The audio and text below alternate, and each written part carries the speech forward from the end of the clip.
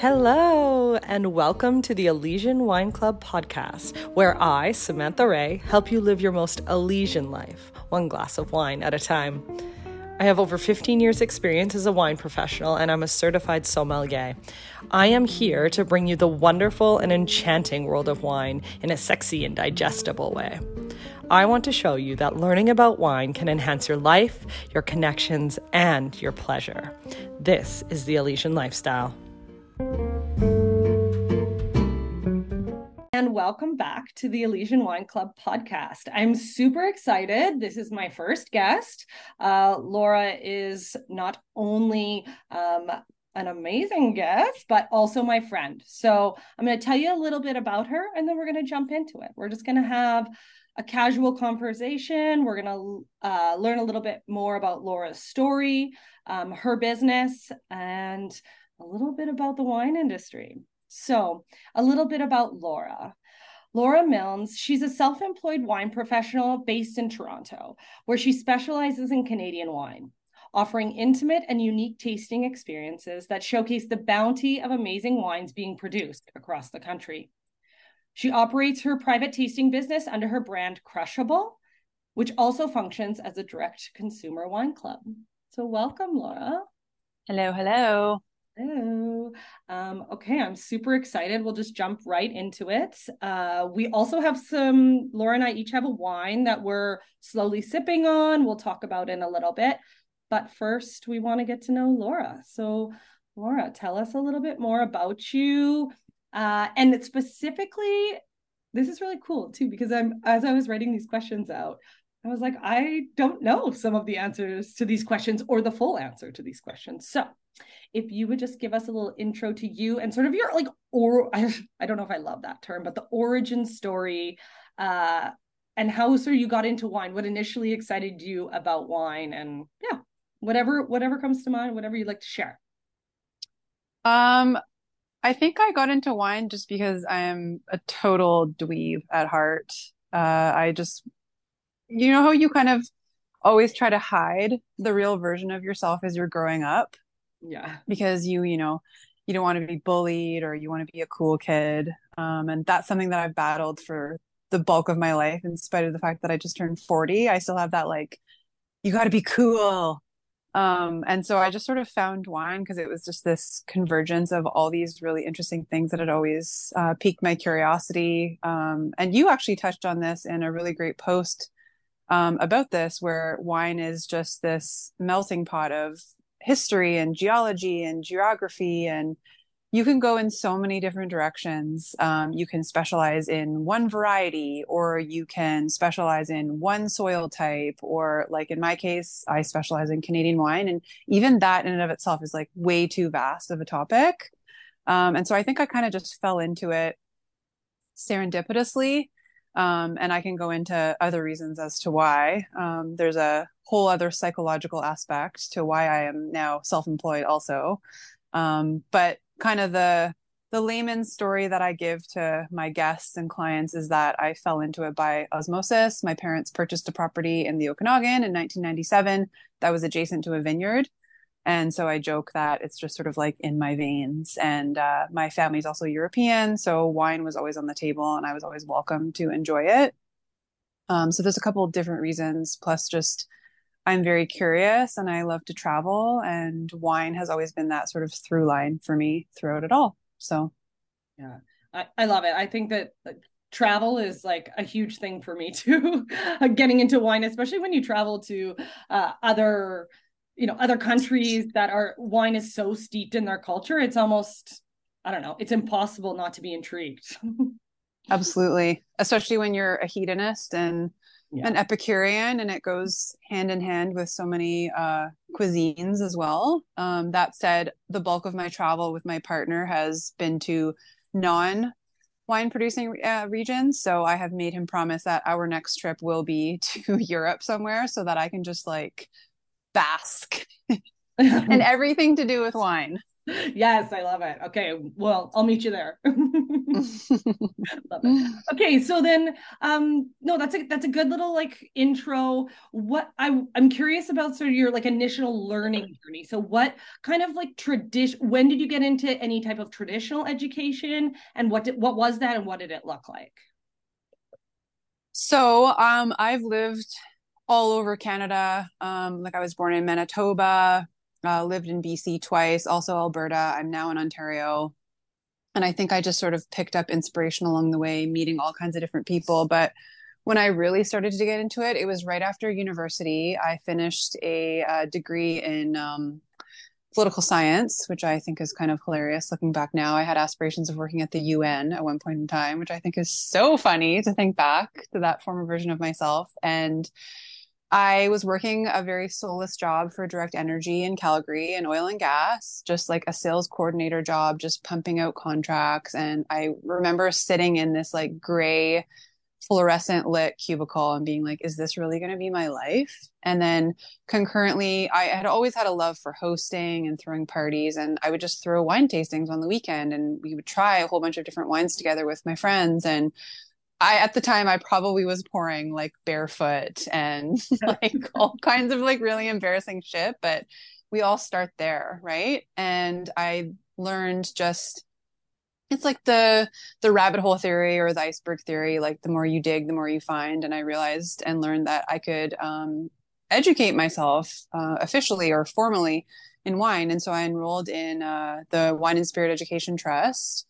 And then obviously you meet so many different people in the trade. And this is going back like 15 years now. So this is when it was kind of like on the cusp of like becoming really big in terms of wine education in Canada. And I just met so many different people, GMs and restaurateurs and people who own wine boutiques. And I was like, oh my God, like I can make a career out of this. Like this is really cool. And so I think within a matter of months of finishing my advanced level, I gave my notice to my oil and gas job and took a job as a sales rep with a now defunct wine agency. And then it just blossomed from there. And I love to look back because when you're young, like in your 20s, you don't think that those are formative years. You're like, oh, whatever, this is just a means to an end. I'm kind of like at the bottom of the totem pole and I'm like working my way up. But it really does change and mold you in like these tiny little ways, like an ice sculpture or some sort of really beautiful thing that like those rocks on the beaches that just get like rounded out over time with like each wave, you know? And so like if not for all of those different paths that I took, I never would have ended up where I am right now. Yeah, no, very cool. You said something that like really resonated with me with where we started, like your wine, hosting dinners with people over and just like interest in wine before you started your education. And you mentioned barefoot. I like remember starting out too. And I think it's a good thing to point out because like everybody starts out, it's like you really have no idea where to start. And you don't like in your 20s, you don't have a lot of money, right? So it's like, yeah. I mean, maybe working in oil and gas, you had a little bit more cash, but no, I did not. Okay. I guess there's this way too, in which it's like, it's risky when you don't like you're interested in wine, but you don't know quite what to buy or what to share. So I remember, I don't think I see this brand around anywhere, but do you remember the brand Painted Turtle? Yes. Oh my gosh, yeah. So it's like a kid barefoot, right? So we all started there. I remember buying like the different kinds of Painted Turtle and being like so intrigued. And I guess like all I want to we'll get to like maybe a little bit more about like conventional versus like smaller produced wines later on. But I thought that was no, very interesting. I think most people start there. So oh, absolutely. And you're so afraid to admit that you don't know everything. yeah. And then you just like, I don't know if I'm jumping ahead of your questions or anything, but and then every passing year, the older I get, the more I'm like, oh my God, I was so foolish. What was I thinking? Of course I didn't know everything. And that's okay to admit. Yes. I looked dumber for trying to masquerade as though I did, right? I know. Well, and actually, no, this isn't jumping forward too much. What I'd like to say is, so it was on another podcast like a week or two ago, And there was a question. What was the question? Oh, the question was, so can you, oh, I can't remember exactly what it was, but it was something around, so is the rumor, or is the sort of maybe even the adage true, where are all people in wine pretentious? And I was like, yeah, it's true. Like, I was like, I was an asshole once. This idea, and like, I mean, granted, I don't think I was an asshole, but there's this the not knowing enough. I think we, even though we're jumping ahead a little, I think there's this idea that we'd like to talk about, or bring forward, that it doesn't have to be that way. And there's a way in which, when you go through these traditional streams of education, that it's kind of just the status quo, that it's, if you don't know, I don't know. I don't know if you can expand on that, but to the consumer, you immediately get into wine education, and it seems like you should be a certain way. But like we said, you have to remember, we all started at barefoot and painted turtle. Yep. No, I think, and correct me if I'm wrong, but my assumption of what you're trying to say is that we're led to believe that wine has to be discussed in a certain way, presented in a certain way, served in a certain way. Even you have to have a certain, very specific type of attire. And if you veer off that course, then you're effectively ousted as a pariah of the industry. And formerly being pretentious has literally defined my identity in the wine industry, where I'm like, I don't ever want to feel that way again. I don't want anyone else to ever feel that way around me. And I look at a lot of my peers and I'm like, you guys just keep perpetuating all of these myths, and it's just fucking grape juice with a yeast infection. That's what it is. Like, okay, that's actually a great segue. I'd love you to talk about a little bit. So post education, sort of your journey of working in the industry. So you've left oil and gas, you've done education, left oil and gas in this time period. You're starting to work in the industry. You realize it's a career. If you wanted to talk about just like whatever you'd like to talk about with sort of your journey of work starting in the industry, then we're going to kind of move into like where you felt the most resistance of sort of this feeling that now feels very present around how you want to present wine and talk about wine, and the non-pretentious side of things. So just kind of your journey through work in the industry, and whatever you'd like to share around either positive or resistance there. I mean, I think most of my career has been met with resistance because I, as you know, I'm an incredibly opinionated and judgmental person, and I do not mince my words. And I battled with that for a long time. I mean, I've been fired from every single job I've ever had. I don't know if you knew that. I did know that piece. I feel like you've mentioned it a few times, but like, yeah, that was like me finally just opening my kimono and dropping it to the floor and being like, bearing my soul, this is who I am. Here are my skeletons. This is who I am. And I'm unapologetically like presenting myself as such.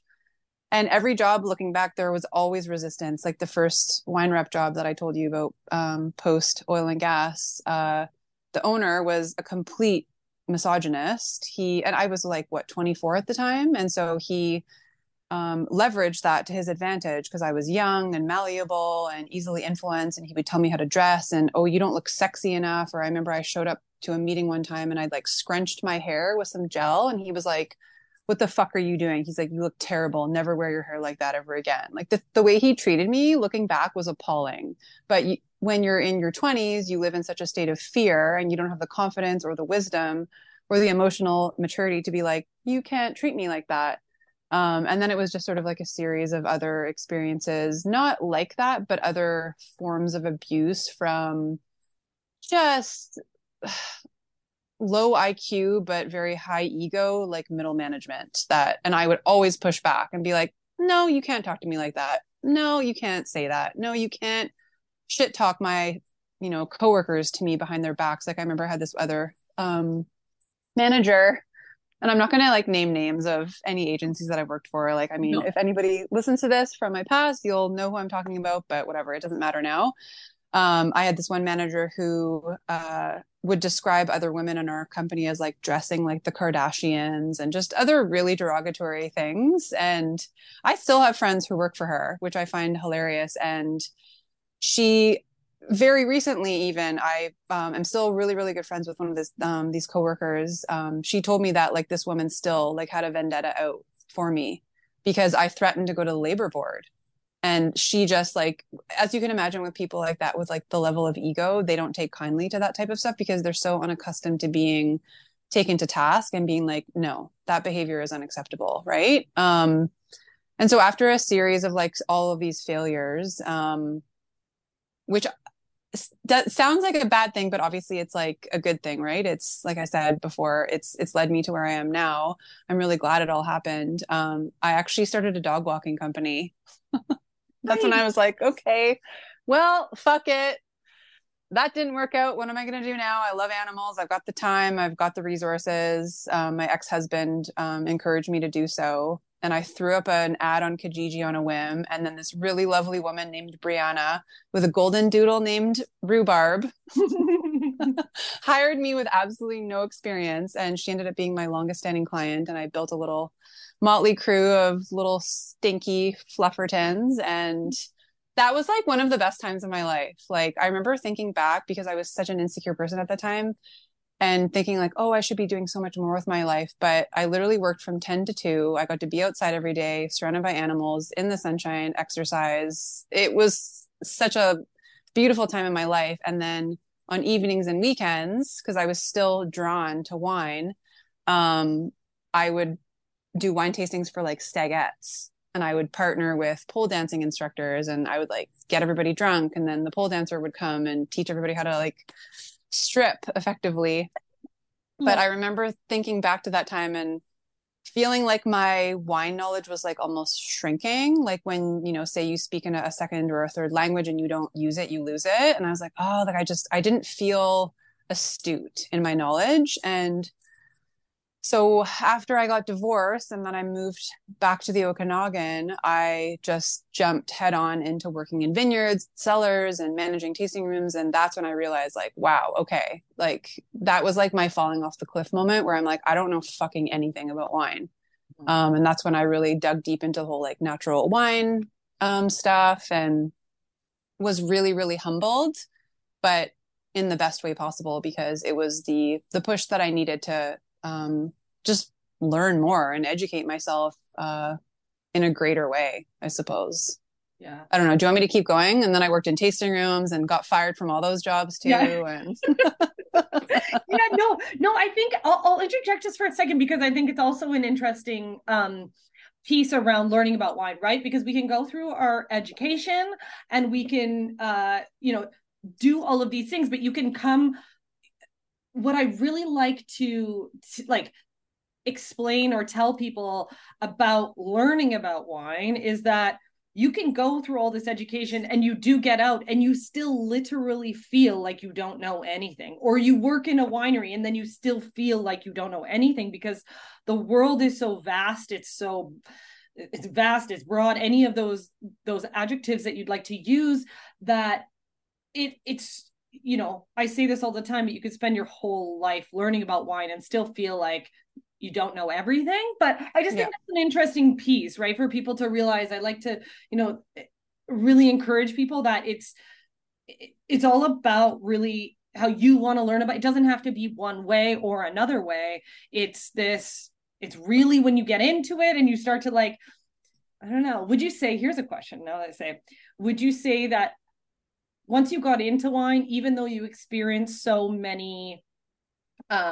maybe like adversity, or you felt like things didn't really mesh with like your personality and who you were because you were so strong, you just didn't put up with the bullshit, do you feel like there was this always still this like draw to continue in the industry? Like what did that feel like for you, even though you were met with all this adversity? Why did you keep going? So one of my longest standing friends in the industry, Owen Mitchell, he has his own agency called Plaidcap Imports. You may have come across him. He's still in Alberta. He was my mentor for said agency with the really abusive manager. And I'll never forget, we were out doing sales calls together. And I was just so distraught. I was like, ugh, like it just felt like square peg round hole, just like the, turmoil that I was like facing just was palpable, and it was like causing physical stress. And he just looked at me. He's like, Laura, this is not forever. He's like, you are going to go on to do like bigger and better and great things. He's like, I have absolutely no doubt. And like, there's all these little kind of like touchstones in my life that I remember looking back, and those people that were so pivotal that you didn't really like realize in the moment. And I just, when you were talking about learning about wine in any which way that works for you, it made me think of that Erykah Badu song, like On and On, like the man who knows something knows that he knows nothing at all. And Right. like that's what I think about all the time. And it doesn't matter if it's wine or any other discipline. It's like the minute that you can admit that I don't know anything and you listen more than you speak, that's when I think the chasm really kind of widens, and it's like, oh, okay, this is really special. And like I think that's the biggest beef that I have with the industry is a lot of people are running around their entire career just collecting medals, and they're, decorated experts and all of this bullshit, and they're not humble, they're not approachable, Yeah. they don't know how to fucking talk to people. And it's like, well, we aren't even making the wine. Like, we're hospitality professionals. We should, like, emotional intelligence should be like number one, and then the wine knowledge secondary, because you should be able to like read the room and learn that some people don't want to talk about technical data. Yeah. So anyway, sorry, I went off on a little tangent there. No, I like it. Most people don't want to talk about technical data. Like it's wasted on like most people. Like there's very few who care about it, right? Like Yeah. yeah. No, I love it. I think this is a great, again, like a great transition. So let's talk a little bit about this experience and these feelings, and then how that led to entrepreneurship. So, yeah, how this led to you starting Crushable, and or whatever it was called at the time. I mean, when I met you, it was you still had Crushable and Silken Coop. So kind of how that journey was, and then like kind of your why. Like, why did you start? Why were you an entrepreneur? Besides the obvious of like, I can't just, I've obviously, I don't get on with these people. I've been fired because I speak up against the bullshit, that kind of part Well, of it. I was working at Township 7 on the Naramata bench, and it was a very cushy job. It wasn't particularly busy. It didn't pay all that well, but I could show up and I could, pitch articles and write blog posts and sort of like, quietly build my brand behind the scenes while I was getting paid. But it felt very much like a gilded cage. And I couldn't really figure out like how do I monetize this? Like, what is this going to look like? Like, how do I actually make this a career? Um, and then again, like I worked in a series of different tasting rooms throughout the Okanagan and got fired from every single one of them. And then I called an emergency session with my therapist, and I was like, please prescribe me like an antipsychotic or something, because there's something wrong with me. Like, she was like, no, just go be a fucking entrepreneur. And Yeah. like that was like the best advice anybody has ever given me. Like, and I've never found a therapist as good as that woman. And like maybe I'll see if she can like give me a session when I'm back home in BC for the holidays, just so I can be like, thank you. Um, and then it was, when was it? I can't remember what year it was exactly. It was somewhere in between like 2016 and 2018, where Glenn Fawcett, one of the founders of Black Hills, Mm-hmm. he reached out to me, and it was when I was like, starting to like write a lot, and when I got the column with Kelowna Now, and I was really starting to like be unabashed in my voice. And he reached out to me when I was in Vancouver for one of the spring trade events, and he was like, "Oh, I'd love to take you for lunch." And I was like, "Okay, sure." And like I didn't really have a relationship with him, but I was like, "Sure, like any opportunity is, has potential." And so we sat down, and he was like, you need to monetize what all of your recommendations. He's like, you are on the path of becoming like a tastemaker, and like everything that you're saying is so on point. He's like, find a way to monetize this. And so he pretty much gave me the idea to start like Crushable Wine Club, that I didn't end up going on to start until much later. I actually started the tasting experiences before. But I thought that that was such a vote of confidence from I don't know what I would call him. I guess he's prolific. I don't know that I would call him a leader, but I mean, he's well known in the industry. So for someone to like reach out and just be like, you need to go and do this, was really flattering, I suppose. And then it was when I moved to Toronto, um, that I came up with the idea for the tasting experience, because a couple of years prior I had been in Oregon and went on a little solo trip. And it was just myself and this one other guy. He had a little wine bar and he also made his own wine label. And he poured me through all of these very obscure varieties that I'd never even heard of before. And I went in thinking like, oh, okay, it's the Willamette. It's going to be like Pinot Gris and Pinot Noir. And I was completely stumped. I was like, wow, this guy totally humbled me. And so when I moved to Toronto, I was like, that's a really, really good idea. Like there's nothing like this that exists. And so that's what I did. And yeah, I haven't looked back since. So, and as you know, there have been many iterations since, like from the humble beginnings of starting the tastings in my apartment, which seems so insane now looking back, all the crazy shit that's happened with literal strangers coming into my house and then getting drunk. Like, what was I thinking? But Okay, yeah. So for those of you who don't know, Laura started her tasting events or her tastings in her apartment in Toronto before. well, and anyone can relate, it's you. Yeah, I know. I also, and it's funny. Yeah, I mean, I also started like little tastings with like a dinner component at my house to it. I think I mean, we've talked about this too, but we'll share it like publicly, is like it's a great way to start just getting people into what you're doing without having like a really big financial commitment to a studio or a rental. And it's actually really beautiful at the beginning. Yeah. I think you have to evolve beyond it because you can only go so far, but it's really, there's nothing like inviting people into your home and having that intimate time. Well, it really disarms them and it attracts the exact type of ideal client. Like it's not intended to be for everybody. And Yeah. even now that I'm in my like second studio, I still get people being like, oh, we've got to like find more marketability and scalability and like we got to get you on TikTok. And I'm like, no, I don't want to be. I don't want to do tastings for TikTokers. I would punch them in the face, like, and all this effort and beautiful wine would be lost. Yes. So I'm not trying to appeal to the mainstream either. So Yes. No, I love that. Okay, so I want to get back to that, but let's talk a little bit about besides what may be obvious from your experience, living in the Okanagan, your experience living in Canada with wine, why Canadian wine, and then we'll kind of go back to where you're moving with your business. And because I think Canada is really lost. I don't think that we know what our identity is anymore.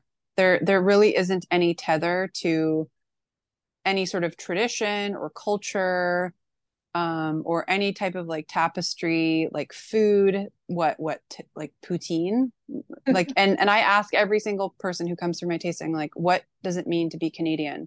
And nobody can tell me. It's not diversity, because what does that mean? Okay, well, that's great. Like, yeah, okay, we have what is it called? A melting pot or a mosaic? I can't remember which one we are. I think we're a melting pot, I think it's or the maybe, melting pot. well, I mean, we used to be, but it's kind of Right. like looking more like a mosaic now. But Right. that's I will not be getting into my political opinions. That's fine. We can save that for another one. Wine and politics, another day. Yeah, after I've guzzled a bottle of wine, Yeah. I'll tell you how I really feel.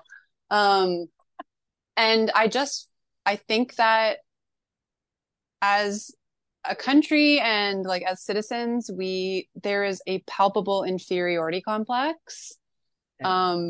That I really came across in a very strong way, especially in Toronto. The jokes of like it being the center of the universe. Well, it is that way because people are incredibly insecure here, because they are often compared to Chicago and New York City, and it's nothing like any of those places. It's like, no, we have our own unique identity here, but nobody can really define what it is. And we're too busy trying to one up other places or each other or trying to be something that we're not. Like, when you ask people about Toronto, they're like, they think of like Drake. And I'm like, I'm sorry, that's embarrassing.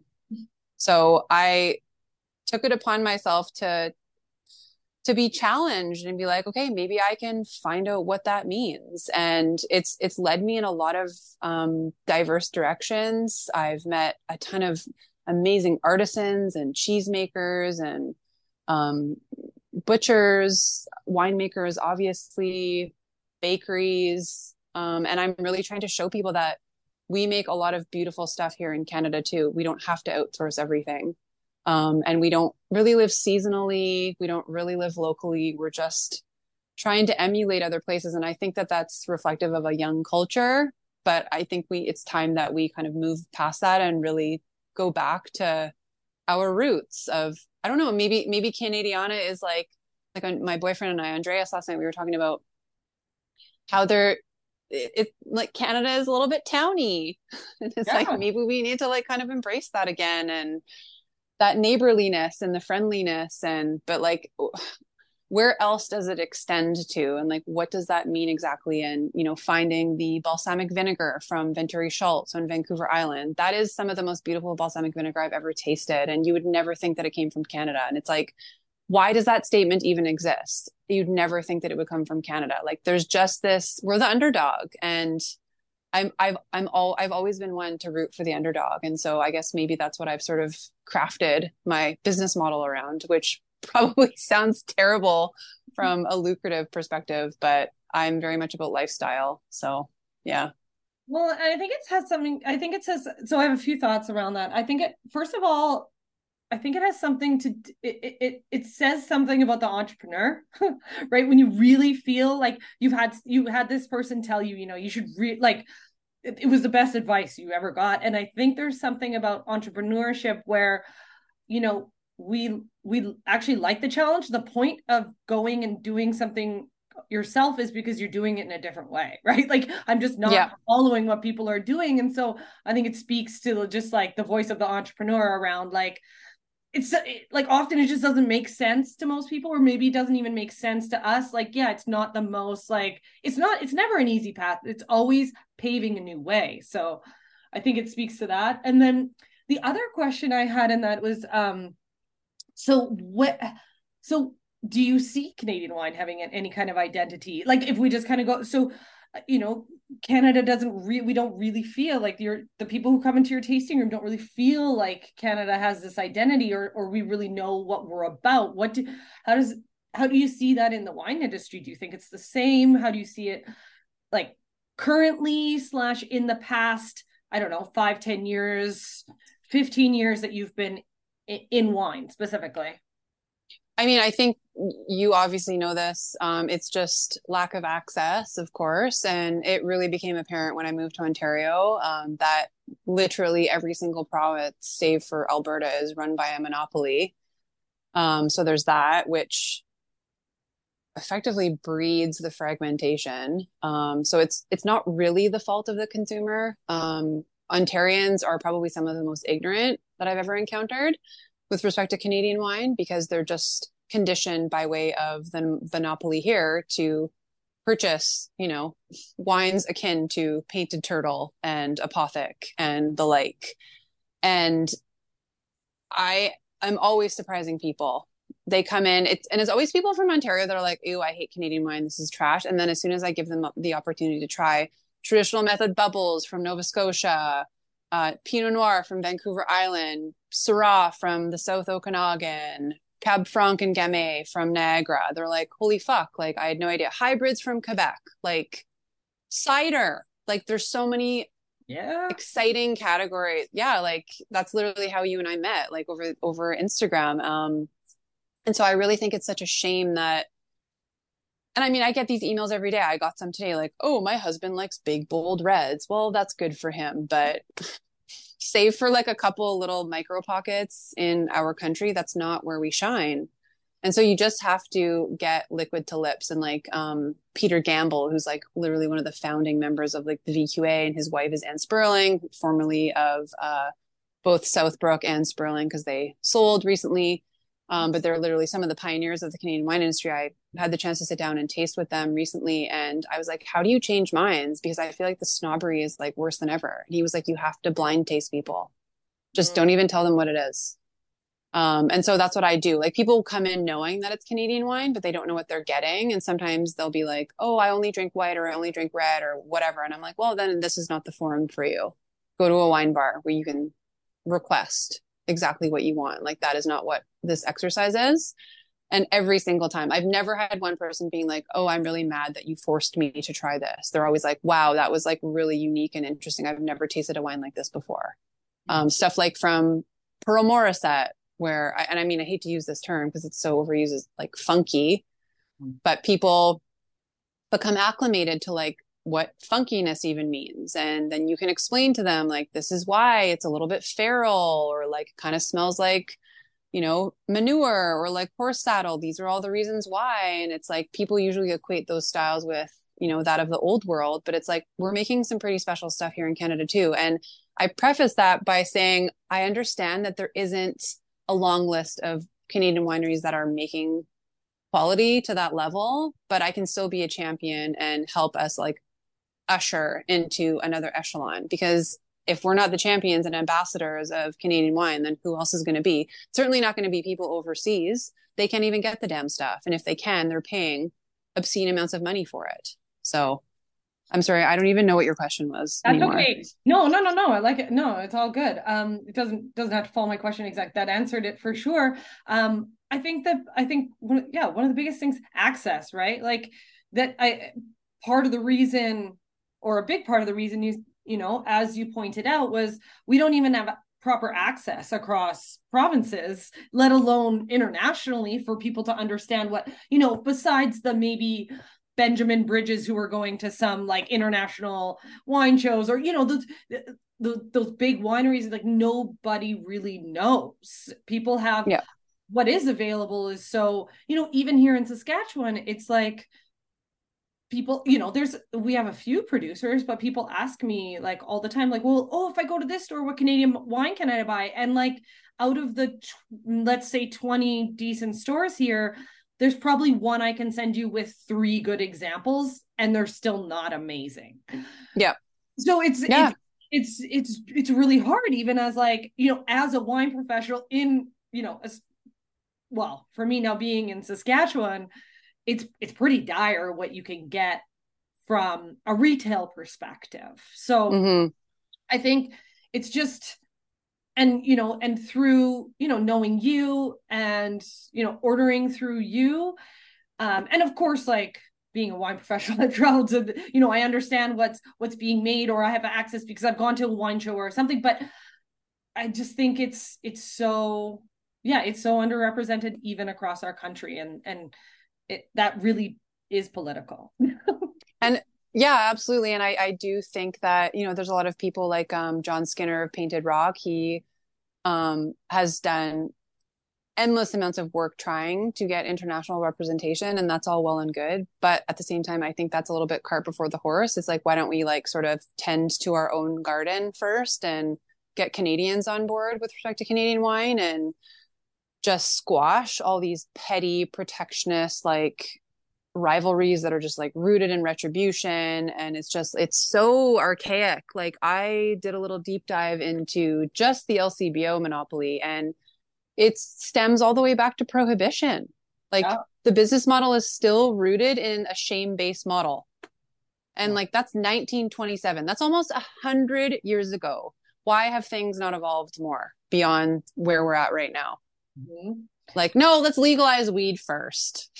Like, no, let's not go private and have open borders so that like Canadians can support Canadian wineries. No, let's legalize weed instead. Like, it's so stupid.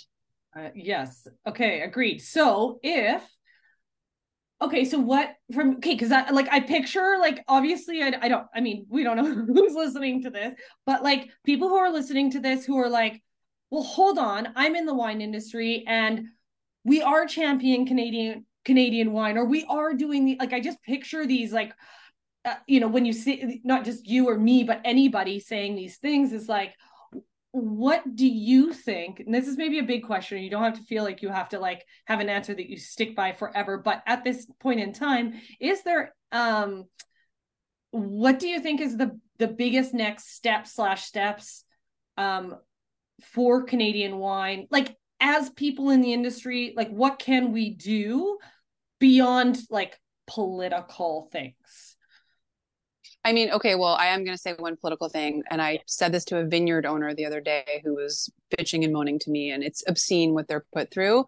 We have to band together as a collective and lobby so that legislatively things actually change. And like here during COVID was the perfect example. Restaurants were closed for close to 2 years, and everybody stood together, and we were able to legalize restaurants operating as bottle shops, and not just like part-time but permanently. So it's like, why is that not an example for people that like the government works for us, not the other way around? But in absence of, you know, a lack of division, which I know is a very utopian fallacy, you just have to go small and get people at your table, break bread, and just get them tasting it. And not the fucking snobby Burgundy bros who want to wave their dicks around and be like, oh, this is my vertical of Hubert Lamy from Saint-Aubin. Nothing like that. Like the fucking consumers that are like interested and curious and want to actually learn and like seek people like myself out who like find me on Google or Instagram and they're like, wow, that's really cool. I want to learn more. I had no idea. And they want to nerd out with you. And it can't be large scale tasting events where there's thousands of people in a room and it's just these, you know, ships sailing by one another and people just getting shit faced. It's like, no, you have to actually form a connection and make an impact. And that's why it's going on 5 years now that I've been doing my tastings, and my perfect kind of sweet spot is like 4 to 6 people, even 2 preferably. And like, that's why my rates are so high, because I have to sort of make margin in a way. But that's how you change minds. It's not being like, oh, come to the Grape Escape sponsored by Co-op and taste 97 different wines tonight and then puke in a garbage can. Like, and I did that many times in Calgary. I don't think I puked in the garbage can. I'm sure I puked later, but I've done it. Oh yeah. Just huge wine shows. Oh yeah, BC Wine Fest all the time, just wrecked. Yeah, like Vancouver International Wine Festival. Like, I mean, I don't know if we were chatting at this point in time, but like right before COVID, I was still running this conference that I started called the Sensory Symposium. And the whole intention, pardon? Sorry, no. I didn't mean to, but I remember we had like just kind of, and we didn't really tell people, except people can know now. We met on Instagram and we can tell the story later. But I remember you still had the sensory symposium, and it was but it was like the last 1 or 2, I think. Yeah. Yeah. And I wanted it to be lateral. Like, I don't like, yeah, we had panels and everything, but I also invited maybe people that wouldn't normally be invited to speak on a panel. And the last one I did, and I've since just retired the whole brand, but it was 40 people in a room and it was a conversation versus experts speaking at one another. It wasn't like a one-way transaction. It was like, no, everybody has a say here. Everybody has a different angle, a different lens that they're looking at the wine industry from. And there were a lot of people that just, you know, shit all over Canadian wine. And then I'm like, what the fuck are you doing here? And I'm thinking of a few names, and I'm not going to say them, obviously. I mean, I would love to, but I don't want to be that crass.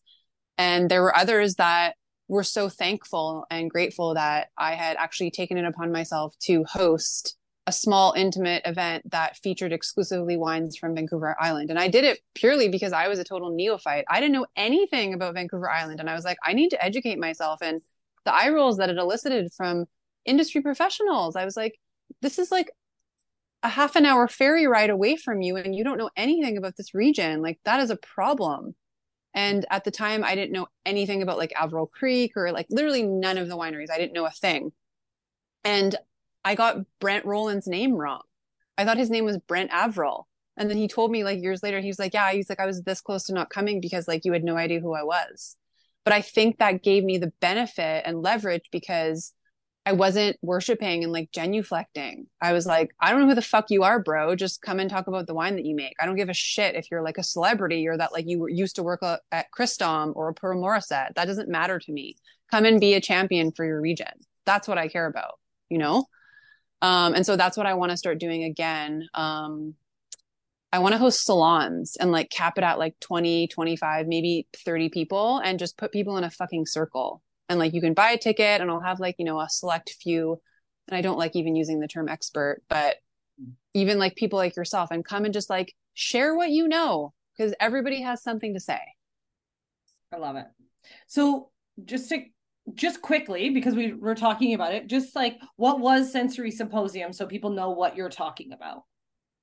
Oh, yeah. So it was a conference that I started with two colleagues in Kelowna. And the first one we hosted at Okanagan College in Penticton. And it's really, again, like funny looking back on the topics of conversation that I chose. One was women in wine, one was natural wine, and then I don't even remember the other one. Like they were so on the nose and, I guess of the now, but now I would never pick topics like that. I would pick something far more controversial. Yeah. That like I want people to be like uncomfortable and like shifting in their seats. It's like, oh yes, oh, woe is us and our little lady brains, and oh how we've overcome all the obstacles with our little vaginas, and like it was just like, ugh, I cringe at that, but you have to start somewhere. So yeah. Yeah. No, I feel like we all started there, right? Because it's like what is of interest to us, what is of interest to other people potentially like me, et cetera, et cetera. But yeah, we all evolve. But Exactly. yes. Okay, well, let's digress a little bit from there. We can go back, but let's talk a little bit about. So you've talked a little bit about what you do now. Where and with so salons, is there anywhere else with your business you're looking to move, your things you're looking to challenge in the industry? Yeah. What's upcoming for Crushable besides well also we need to tell people like about anyways how to find you, how to get on your list, how to become a concierge member, etc. But let's talk about, you're doing your private tastings, of course you're running your wine club, and then is there anything kind of upcoming things besides like these salons, or you can talk about the salon a little bit more, what you'd like to move and do and shake up in the industry? Um, well, I mean, moving to Toronto was hugely transformative, and I didn't even realize the impact that it was going to have at the time. And my now former business partner, who I've since cut ties with, just because he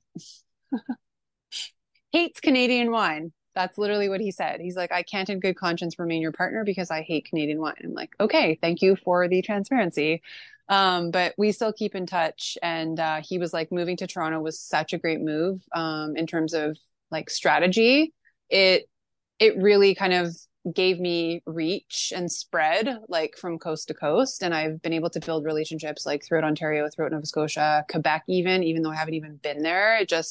I'm kind of like on the map as a Canadian cheerleader, and I would love to just continue to like double down on that. And I think this is like long term, but like a book is definitely something that I see myself doing, and not like maybe like an Oxford Companion to Wine Canada version, but more. Oh, I can't even believe I'm going to say this. This is the first name that popped into my head, but like, do you remember that book that Natalie McLean wrote, like Red, White, and Drunk All Over? Yes, I don't own it, but I know what you're talking about. Okay, well, it was just sort of like a really funny kind of like tell all of some of her experiences. Something probably along those lines. And yeah, like moving to Toronto, it was really hard. I was not prepared for the level of vitriol and the nastiness that exists in this city, and the cliques and the division. That didn't exist to that degree in like the Okanagan or even Alberta. It seemed very kind of amateur, like Mickey Mouse compared to like the goings on here. The ego is pretty robust. And that taught me to just have like an incredibly thick skin and to just keep going. And so I'm just going to keep dialing it up, and kind of like going back to what I was saying before about like how I had gone to my therapist for an emergency session where I thought like, oh, I should just like turn down my personality. It's like, no, I'm turning it up, but I'm turning it up in like an eloquent and mature way where it's not shrill and it's not snarky, it's intelligent and it's sophisticated. And people listen when it's all about the delivery of the message. And so I want to expose more people to Canadian wine, and continue to grow my brand. And I don't care about garnering access internationally. There are so many untapped markets in Ontario alone, let alone Canada. So we need to be just like shouting from the rooftops about like how amazing Canadian wine is and get more people involved. Like get more people in like Manitoba drinking Canadian wine, like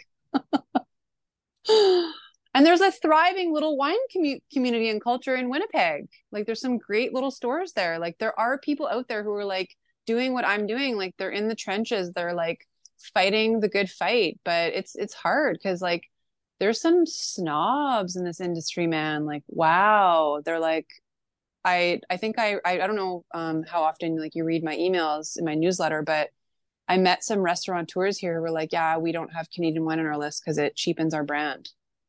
Like, how can you say that? That would be like going to Burgundy and having not one Burgundian wine on your list in a restaurant. That would be like, what the fuck is wrong with you? Yeah. Like, but it's just accepted here as the norm. It it is, yeah. I mean, all of the provinces I've been to, It's still so fucked accepted as up. the And norm. like, Yeah. I pour cider Yeah. all the time.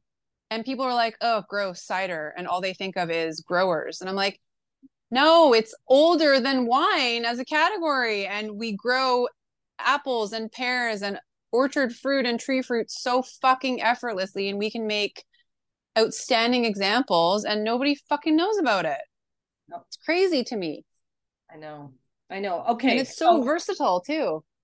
oh man, I know. I'm like obsessed. I just found this random nomad cider and Oh, that's such a good producer. oh my gosh, in Prince Albert, Saskatchewan, which is like, no offense if you live in Prince Albert, but it's like almost like an hour and a half north of Saskatoon, and it's a city, but it's like that's one really great liquor store there. We also found like a bunch of, anyways, I digress. I don't need Are to talk. you talking about like Nomad from the Okanagan? Yeah. I found Oh, this Nomad Perry there randomly, and I'm like, I'm gonna go buy them out next time I go up there because it's just absolutely incredible.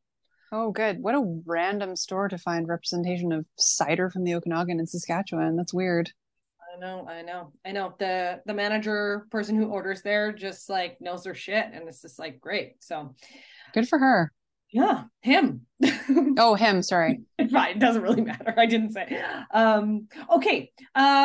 Why don't you tell us more about your tasting experiences and then also your wine club, and then let's talk about what we're drinking. Okay. Okay, so like how can people find you? What do you do? All of that piece. How can people connect with you? Do you want me to say that first? Yeah. Oh, okay. So I'm across, well, not all channels. I've tried to be on Twitter a million times and I'm not a Twitter person. X, whatever. It's too chaotic for me. Instagram is like my main kind of hub. And so it's Crushable Wine Club. Same with my website, it's crushable.club.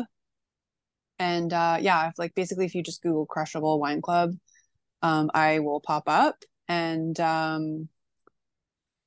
yeah, so I operate as a wine club. So I'm still doing what I started doing. I launched in the pandemic, so fall of 2020, I guess. Yeah. And every month I feature a different Canadian producer. And so many people warned me, they're like, you're gonna run out. It's a small industry, and I haven't run out yet. There's so many little garagistes and little side projects, and an area that really fascinates me. I guess because I'm like, I don't know, a little bit of an anarchist in some ways. I love finding people that like are not VQA registered. Maybe they don't even have like a liquor license. And then I just sort of like run it through my channels, and you can only buy it through me. That really excites me because the amount of like experimentation and innovation that can happen is vast, as you can imagine. And I've just been like recently like reconnecting with people that maybe I thought I was like on the outs with. Like Anthony Buchanan is a great example. I'm about to like launch an offer with him tomorrow. We had kind of a little Facebook war going back a few years where I hadn't included him in this low intervention guide that I had launched.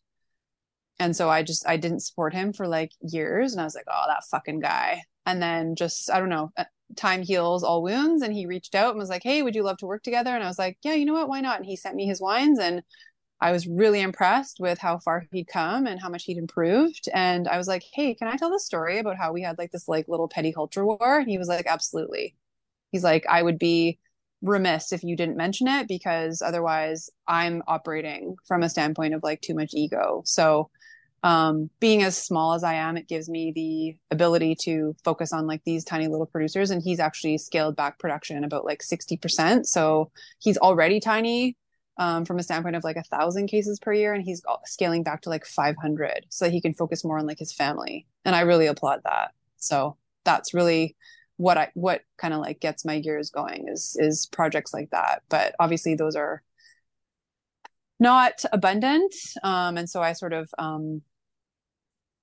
and envelop those with, you know, other big brands like Black Hills that maybe I wouldn't have supported like years ago, but I really try to decide for myself and not generalize and, you know, taste and focus on like the winemaker and the style and stuff like that. So yeah. Nice. Should I talk about my tasting experience Yeah, or? yeah, yeah, yeah, yeah. Yeah. Oh, What is it like? What do you? Yeah, I mean, you definitely like talked a little bit about it, but like, how would people find you if they wanted to come? And then like, what does that look like? yeah. So I actually got my start on Airbnb experiences, which I didn't even realize at the time when I created a profile was just on the precipice of being like something really big. And now like experiences alone are like just an industry unto itself. So I'm listed on so many different websites like TripAdvisor, Eventbrite, Get Your Guide, Open Table. And I have been approached by endless startups that want a piece of this pie. Oh, sorry, someone's calling me. I don't know. I'll just ignore it. Okay. Um, and I didn't even really know what the hell I was doing when I started. Like, I was just like, I had recently gone to Portland, like I said, and I was like, that was really cool. But I didn't know that it would like morph into like what it has since become. I thought it was just going to be like all about the wine and just, you know, trying to expose people. And it's since become this whole other beast where it's really changed me as a person. Ooh. Like it's really humbled me and I've become a much better conversationalist and listener and people will cry and they tell me their life stories and like of course like the wine is a little bit of a lubricant so I have a bit of an upper hand but it's truly fascinating and because it's in such an intimate capacity and I think it was also motivated by so many tasting room experiences both as a consumer but also on the other side of the tasting bar where it's so choreographed and scripted and robotic and it's timed and it's like okay, we have 7 minutes to pour you 7 wines. And oh, and now would you like to join our wine club? Sign at the dotted line. Like it just, I always hated that. And my most favorite interactions were with people where it would, you know, go on for like an hour, hour and a half. And like they wouldn't want to leave. And like we're really connecting on like this deep level.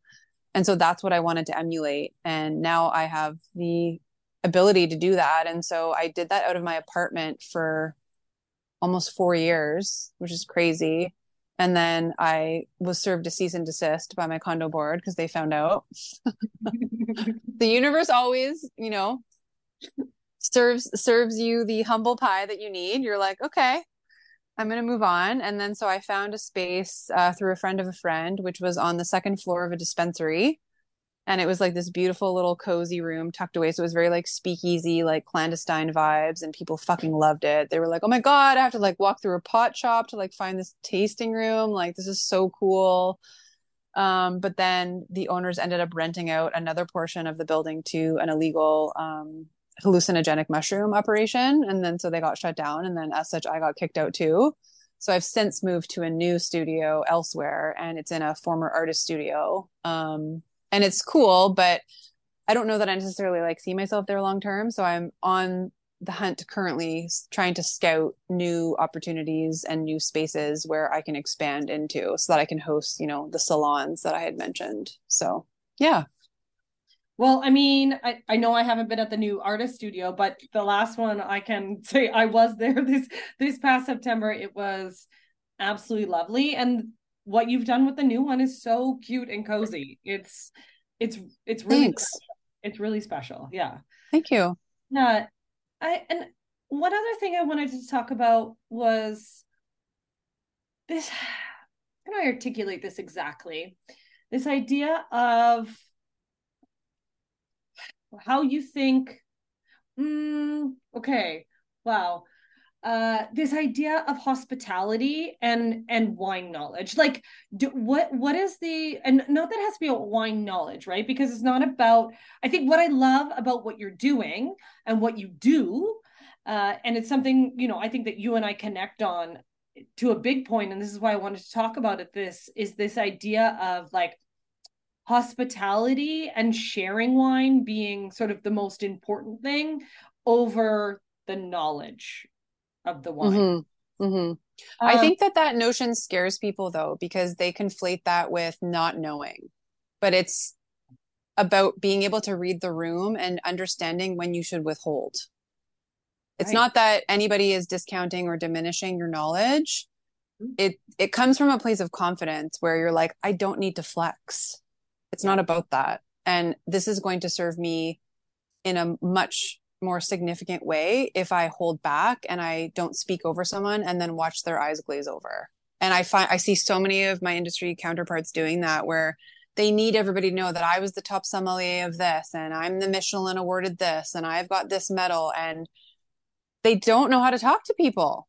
And I'm like, but what's the point? The end game is so that you show people a good time. Like, you can save the technical regurgitation for your tasting group or with your mentor or in your journal or your tasting notebook or whatever the fuck it is. Like, and if there are a group of people that are interested, and yeah, every now and again, I will get like a nerdy crew of people that want to know and they ask a million questions and we just have a heyday. But if people don't want to know, then don't give them something that they never asked for. Yeah. Because I think so many people are really just looking for. I when if we go back to the beginning and we go back to talking about how you got into wine, this idea of, and like all of these themes of like travel and culture and intrigue around this thing, this like almost living thing, is like people are also just starting there. Like they're just starting with this intrigue around what this is, and they really just don't need to be met by pretension, because it really doesn't do anything except scare them away. And so this is what I really admire in you, and what I really want to talk about was this idea that like hospitality in its best form really is just sharing. And you have so much knowledge, you can add so much, like really like this psychological richness in a way, like if I could say it like that, to the experience, but that it's really about sharing wine. And I think it's something you and I think share, like maybe philosophically around that. And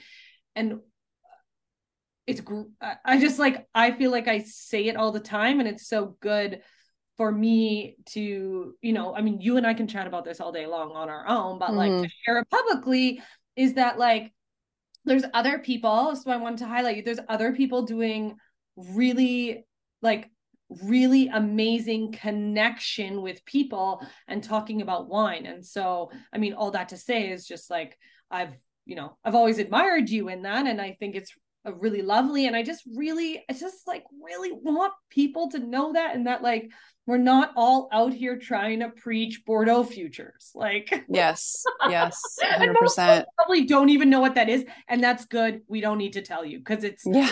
boring. It's boring. Yep. Well, and I mean, I'm sure you do this too, where you compare yourself. And I used to be really bad about it when I was younger. And now I'm like, no, I stay focused and I stay in my lane. But like every now and again, I'll come across an article, or like I'll see like William Kelly's posts commenting on, I don't know, lutte raisonnée or something, like whatever the fuck he talks about with his little like English chortle. And like he's a really intelligent man, but he's so technical. And I find him to be so dry. And I'm just like, that's just not who I am. Like, I don't need to emulate what anybody else is doing. I just need to be me. That's it. And I know my shit. And I think there's just this, there's something really beautiful about being just quietly like humble and not needing to be like, I know shit. Hey, everybody, look at how much I know. It's like, well, if they want to know, they'll find that out. And it's about that whole like showing and not telling. So many people just like need to tell everybody. And it's just like, that detracts from like what makes you special, you know? Ooh, I So, like that. That's like show not tell. I like it. hmm hmm It's that's like a good little piece of wisdom. I like it. I actually just wrote it down in my little notebook beside me. Well, uh, and it kind of ties into like what was that post that you did recently where it was like, don't be afraid to like ask or something, or like just embrace the journey of discovery, or like it was yeah, something along those lines or something. It's like, if you don't know, go and find out or something like that. yeah. It was like it's this Oh, it idea. was curiosity. That's what Yeah, it was. yeah. Yeah. The energy of curiosity, and I've actually been like obsessed. I've been obsessed with this idea of the energy of curiosity, and not only just in wine, but it translates to like all points of your life. Is there's just this idea that like we get it's so like not learning about or experiencing anything, whether it's like wine or food or I don't know, interior design. I don't know. I'm just making stuff up, but like it's all about how you approach it and it, the when you're curious about something, then you actually become open to it, I guess, is this idea. It's like this open mind. It's curious. And like when you approach things with this idea of like frustration or like, oh, I don't know anything, and it's unfortunate because like so many people in the industry have made people feel this way, is that like you don't know anything, you don't, but it's just like, but it's just wine, like you said at the beginning, right? Yeah. It's just grape juice with an infection. I think that's what you said, right? Like a bacterial Yeah. infection. It's just wine. And yes, there's lots to know, but it's way more exciting than it is frustrating. Like we just need to dispel the idea that like I think the biggest thing is that people feel like they have to know everything to know something. Yeah. Just And what other discipline do we have that do we put that expectation on people? You don't go to the dentist being expected to know how to perform a root canal. Why do we have this expectation of people that you should know everything about wine? Like, it's absurd. and it's like it's also like you go to the grocery store and it's like, well, I just know I like pink lady apples. You don't have to know what that means. You just know you like it. And like I don't think that's I don't know why that example popped into my head, but just this idea, you're like, yeah, you don't have to know everything about what you like. You just explore it to whatever, I don't know, level's a dumb word, but whatever you'd like to experience it as. So I think psychological is a big key in this. It's the openness and the willingness to not only be wrong, but not rely on hearsay or generalizations. And it just, yeah, you're just open. And so few people are like that, I find, where they're like, they're just prodding along through life by way of their convictions. And it's like, well, nobody said that you had to remain steadfast. Like the only constant in life is change. Like, so why not embrace that? So, and then that's when it gets really beautiful and you're like, damn, like, and then you can really read people. You're like, wow. So everybody's just like going through life like scared, anxious, fearful, worried. And then if you like learn how to disarm them and make them feel comfortable, and like so many times, and like this is not me like tooting my own horn, but it's happened again and again and again and again when I'm like doing these tastings. And of course, like alcohol, like I said, is also like the connector and like the lubricant.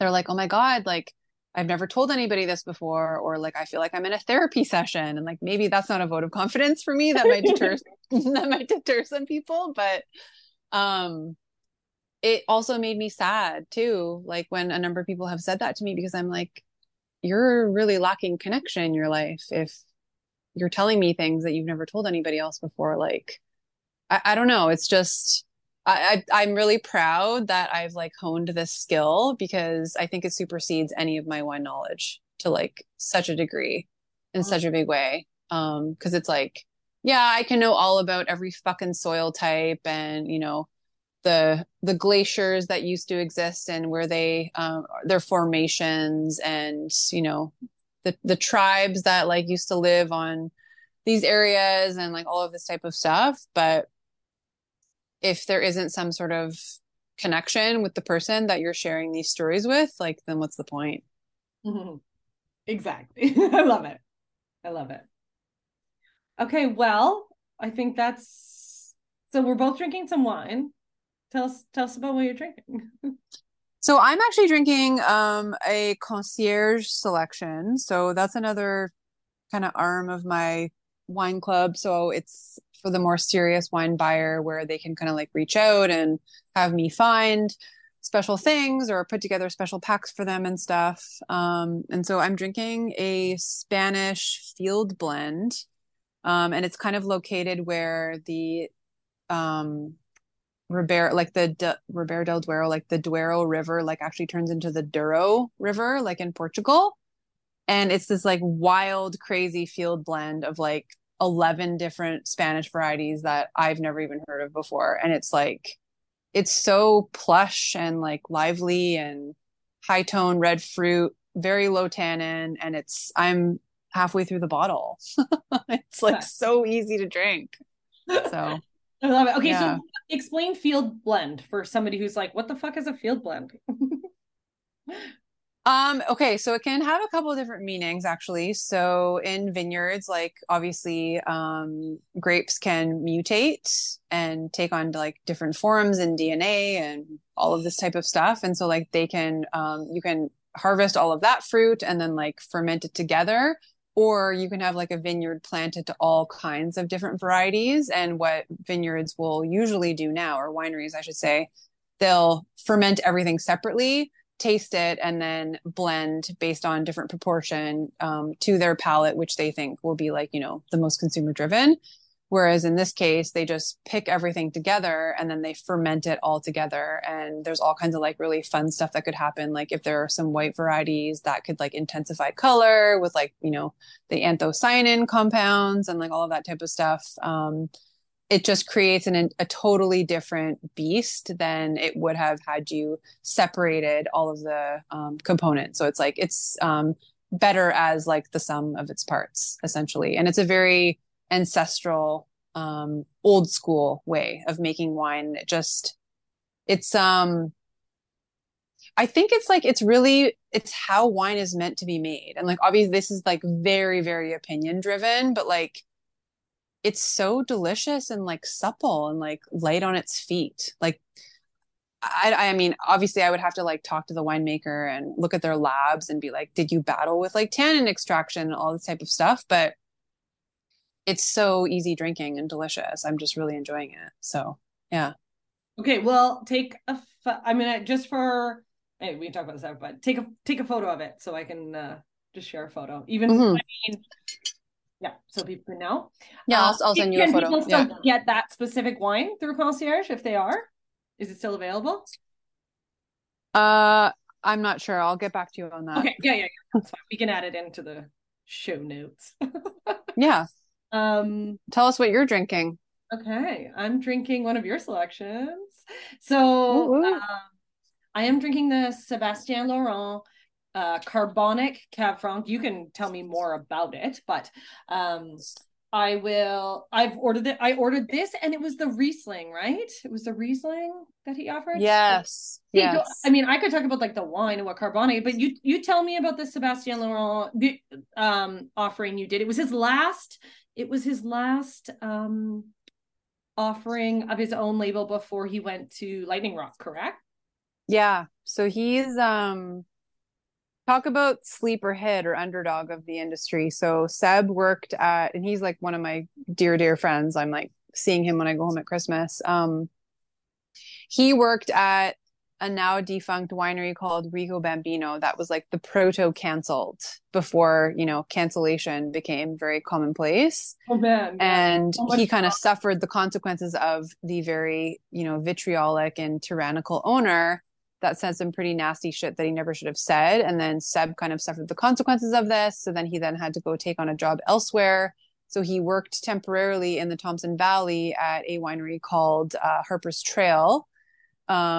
he's a big, sustainability, organic viticulture guy, like low intervention, but he's not dogmatic. He's like very pragmatic in his approach. So if he needs to go in and correct for something, he will, and he's not afraid to share. Whereas I find a lot of people in the natural community really refrain from being honest about like, oh, I had to like, make this nutrient add, or I had to like inoculate, or I had to like run it through an RO because it had a lot of VA or something.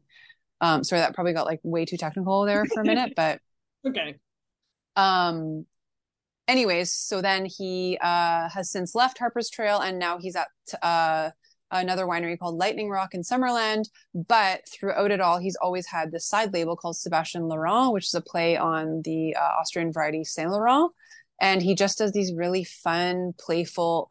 He loves carbonic maceration, which like results in these like really fruity, bubblegummy, juicy, just very low alcohol, and even sometimes like low acid wines as well. Like there was one that he did, a Merlot that was also carbonic that I called a hot tub wine. I was like, chill it down ice cold and you can guzzle that in the hot tub like nobody's business, because like when you think about like low acid, it's not, it's like really high pH. So it's like alkaline, right? So it's like very soft. And like, if you think about like, when people add, what do? They like soften their showers.